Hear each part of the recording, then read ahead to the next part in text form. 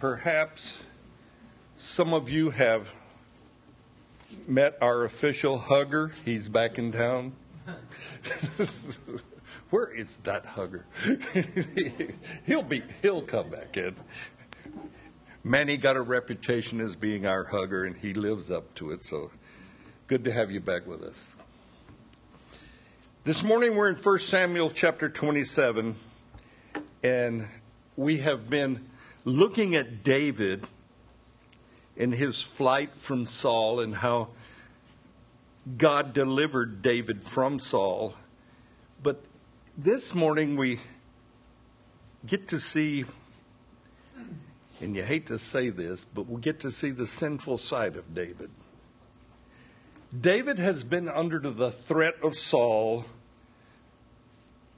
who seeks to kill him. And that can be stressful, especially when it's the king with an army of crack troops that seek your life.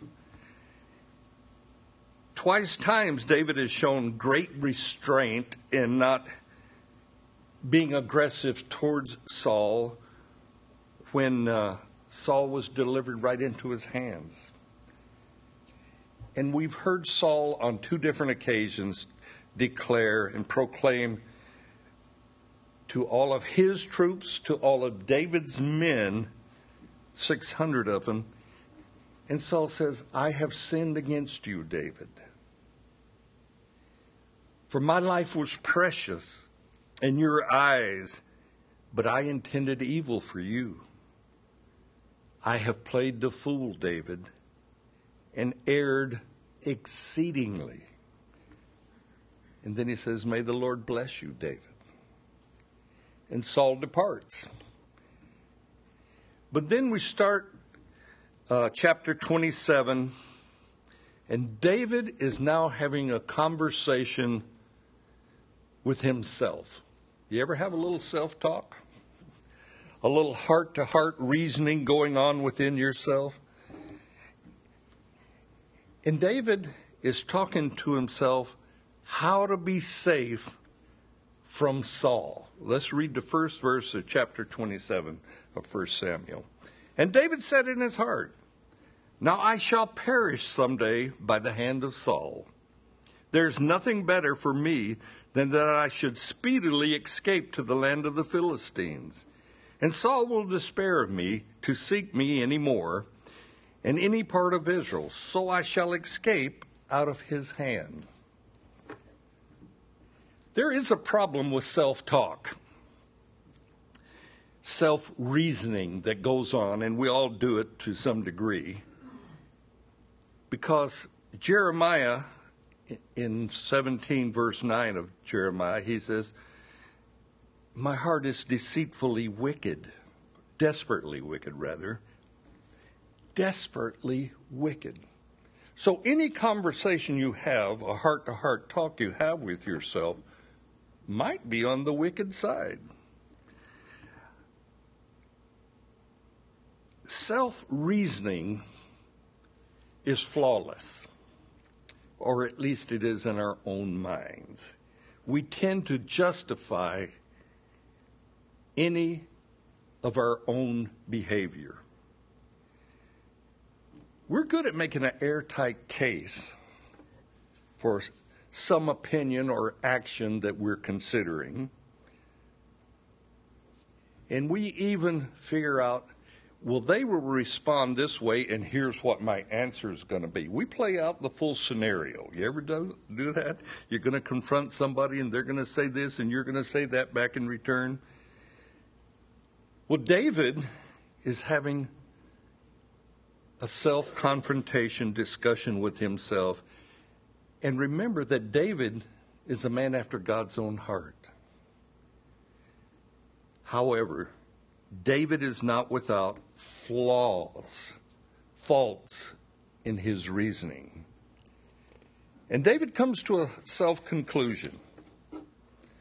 I will flee this wilderness of Israel, for someday, surely, I'm going to perish at the hands of Saul. And therefore there is nothing better for me that I should escape to the land of Israel's enemies, the Philistines. I should go to the Philistines. And he said, then Saul will grow tired of chasing me, and I will be safe. Now, David has agreed with himself this is what he should do, and it's his what we would call fail-safe plan.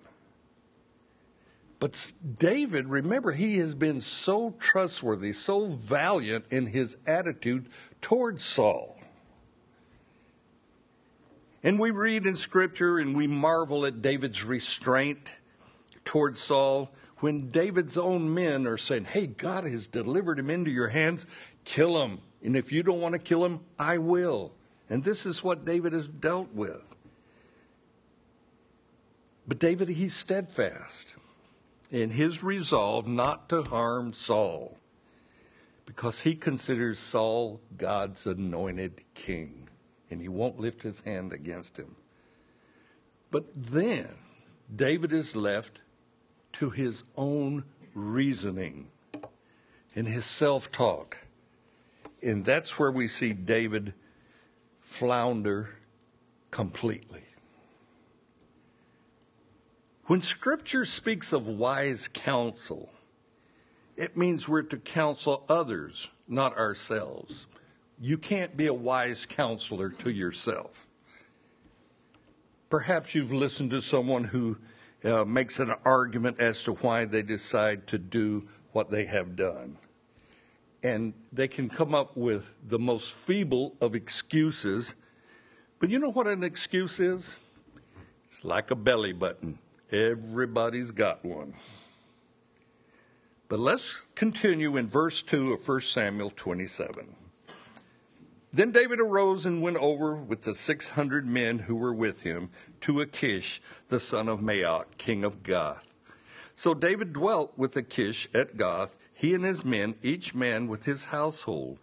And David with his 2 wives, Ahinoam, or whatever, the Jezreelite, and Abigail the Carmelite, Nabal's widow. And it was told Saul that David had fled to Gath, so he sought him no more. Then David said to Achish, if I have found favor in your eyes, let them give me a place in some town in the country that I may dwell there. For why should your servant dwell in the royal city with you? So Achish gave him Ziklag that day. Therefore Ziklag has belonged to the kings of Judah to this day. Now the time that David dwelt in the country of the Philistine was 1 full year and 4 months. And David and his men went up and raided the Geshurites and the Girzites and the Amalekites, for those nations were the inhabitants of the land from of old, as you go to Sur, even as far as the land of Egypt. Whenever David attacked the land, he left neither man nor woman alive, but he took away the sheep, the oxen, the donkeys, the camels, and the apparel, and returned and came to Achish. Then Achish would say, where have you made a raid today? And David would say, against the southern area of Judah, or against the southern area of the Amalekites, or against the southern area of the Kenites. And David would save neither man nor woman alive to bring news to Gath, saying, lest they should inform on us, saying, thus David did. And thus was his behavior all the time he dwelt in the country of the Philistines. So Achish believed David, saying, he has made his people Israel utterly abhor him, therefore he will be my servant forever. David, his decision is not simply for himself anymore. He has 2 new wives. He also has 600 loyal soldiers and their families that look to him to support them, to make a way of living for them. And we see David err. And when David errs, he errs big time. David goes back to Achish, where he acted like a madman once before. This is the same Achish that where David would scratch on the gates of the city and drool in his beard and act like a madman. Perhaps David is trying to save his reputation among the Philistines. But his plan works, his lie works, but for a moment Saul ceases to pursue David. David gets a little reprieve from Saul here. And Achish, he gives David Ziklag, and he thinks David is now an ally with him against Israel. But David, he's going to live out his lie. And he's going to live out his lie in the area of the Philistines, and he's going to live a lie for 16 months. But to convince Achish, David has to continue. He must fulfill this plan of deceit that he has. And so what does David do? He's raiding, he's stealing, he's killing various tribes of people that are not Israelis. Now, David has turned to this raiding lifestyle in southern Israel, and he goes all the way down to the borders of Egypt. But notice how ruthless David has become, who would not lift a hand against his enemy Saul. But look at verse 9. He would not leave any of the people he raided alive, lest they should tell King Achish how David only raided non-Israeli villages and areas.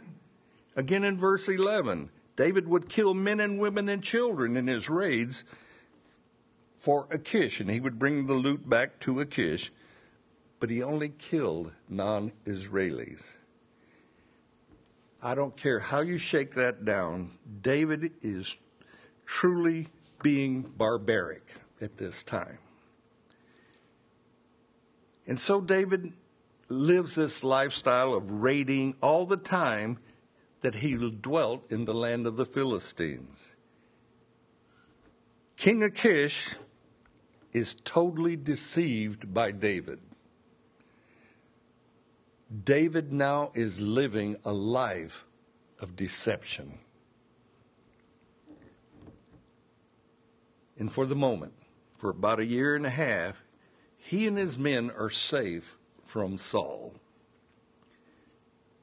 And we find David living out this despicable life, this man who has been so valiant for the Lord, so righteous in his behavior towards Saul, but now he's become a raiding warlord. Now consider Abigail for a moment. What does Abigail now think of her husband, whom she counseled not to commit bloodshed against Nabal, her husband, and his servants? She counseled David, don't be this killer. Don't take matters into your own hands. And don't shed blood, David. But now David has taken up a life of being a murderer. Stealing and lying is his lifestyle. The gigantic question here is, what caused David to cease living righteously? What stopped him from being a man after God's heart? Lack of faith. That's all it was. Simply a lack of faith. Trusting in his own schemes of deceit versus trusting in God. David has become what we would call a warlord. And the honesty of Scripture reveals the good and the bad side of David. For a moment, let's just look at the past deception or lies of David. This is not his first lie. Back in chapter 20, David convinces Jonathan, Saul's son, to lie about why David is now absent from the king's feast. Where's David? And Jonathan David caused Saul to throw a spear at his own son to kill him because of their lie. They scheme up a scheme of deceit, and we can understand why. We're not that shallow. We can understand why David and Jonathan lied, but what is it? It's still a lie. Next in chapter 21, Ahimelech the priest, when David comes to him seeking refuge, David lies to the priest of God. I'm on a secret mission of the king. Do not let anyone know anything about this secret mission. Ahimelech believes David's lie, and he gives David showbread that has been there on the altar, and he gives him Goliath's sword. Ahimelech befriending and believing David, it cost Ahimelech his life, along with 85 other priests. These 85 priests and Ahimelech are killed by Doeg, the Edomite, and they're killed at Saul's command. And we understand the circumstances for David's lie. Nevertheless, David lied to Ahimelech, and Ahimelech and 85 priests die because of David's lie. Then in chapter 22, verse 22, David confesses to Abiathar, the son of Ahimelech, I have caused the death of all the persons of your father's house. I've caused it by my lies. Yet David will lie again. David is developing a method of survival, a method that hinges upon, when things get extremely stressful, lie. Now we understand why David lied, but it's still a lie.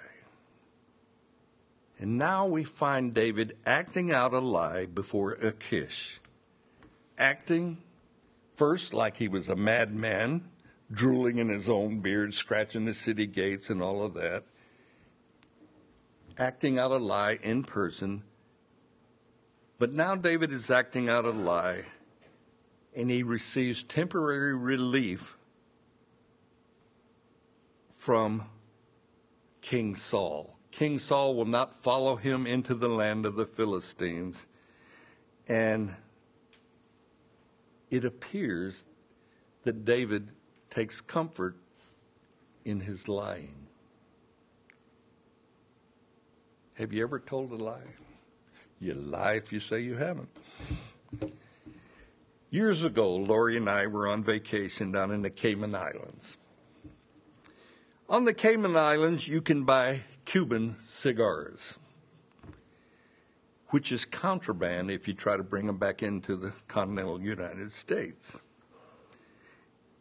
So I'm going through customs on my re-entry into the U.S., and the custom officer, he asked me straight out, do you have any cigars originating in Cuba? Which I did. I had brought some cigars back for friends who wanted Cuban cigars. But I'm clever. I'm slick. I say to the customs officer, sir, I do not smoke. A true statement, but it was a lie, because I deceived him. A lie is nothing more than causing someone to believe something untrue. A good lie has a lot of truth in it. So I fully understand the ins and outs of lying, unfortunately. I am learning to be forthright and honest. I don't like to say things like, let me tell you a true story. That indicates all my other stories maybe weren't true.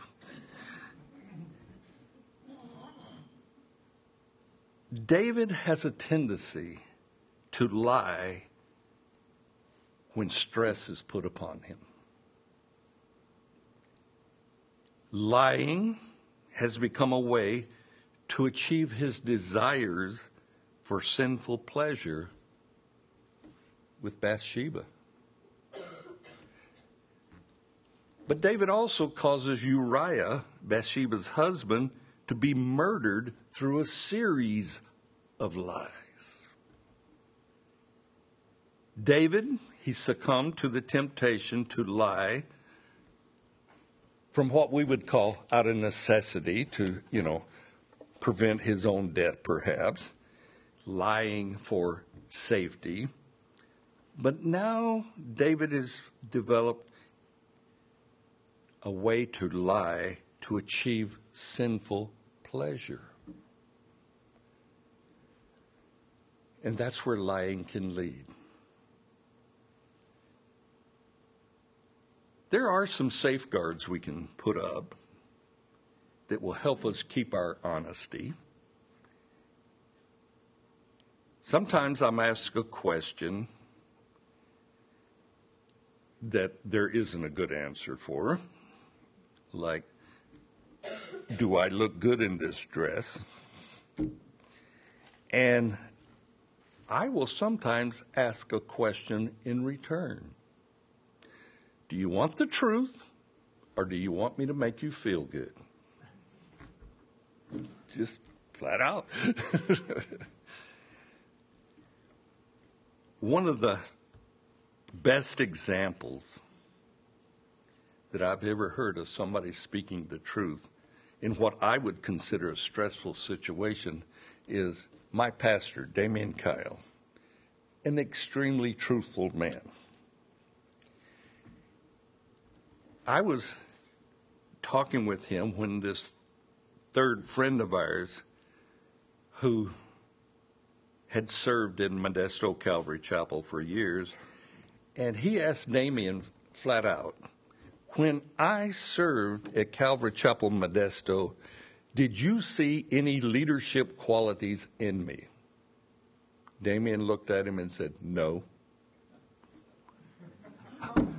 I couldn't do that, I don't think, I would say, well, you have a tendency to be a good guy or, something like. Damien just said, no, didn't see any. That guy went on to start a Calvary only to back out of it, just stop one day. But David, a man after God's own heart, in Psalms 120, we have a couple verses. Let me read them to you, 1 and 2. And David wrote these. In my distress, I cried out to the Lord, and he heard me. Deliver my soul, O Lord, from lying lips and from a deceitful tongue.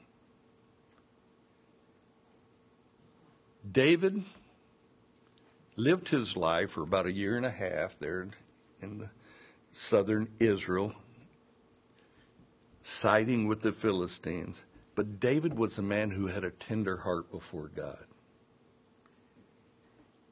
His lying within himself had to be repented of. And David cries out to the Lord, deliver my soul from lying lips and a deceitful tongue.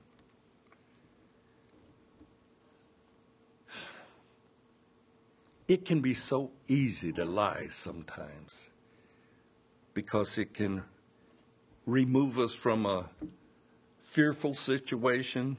It can achieve our goal without telling all the details. But you had to put a guard on your heart not to lie. Lying is our carnal self, our old human nature, fighting against walking by faith. It's hard to explain why you walk by faith sometimes, but it pleases God. And like David, we can find ourselves trusting in our own wisdom, our own reasoning. We can deceive ourselves, and then we can lie to others. The Lord has miraculously protected David from Saul and his army. And he's done this time and time again.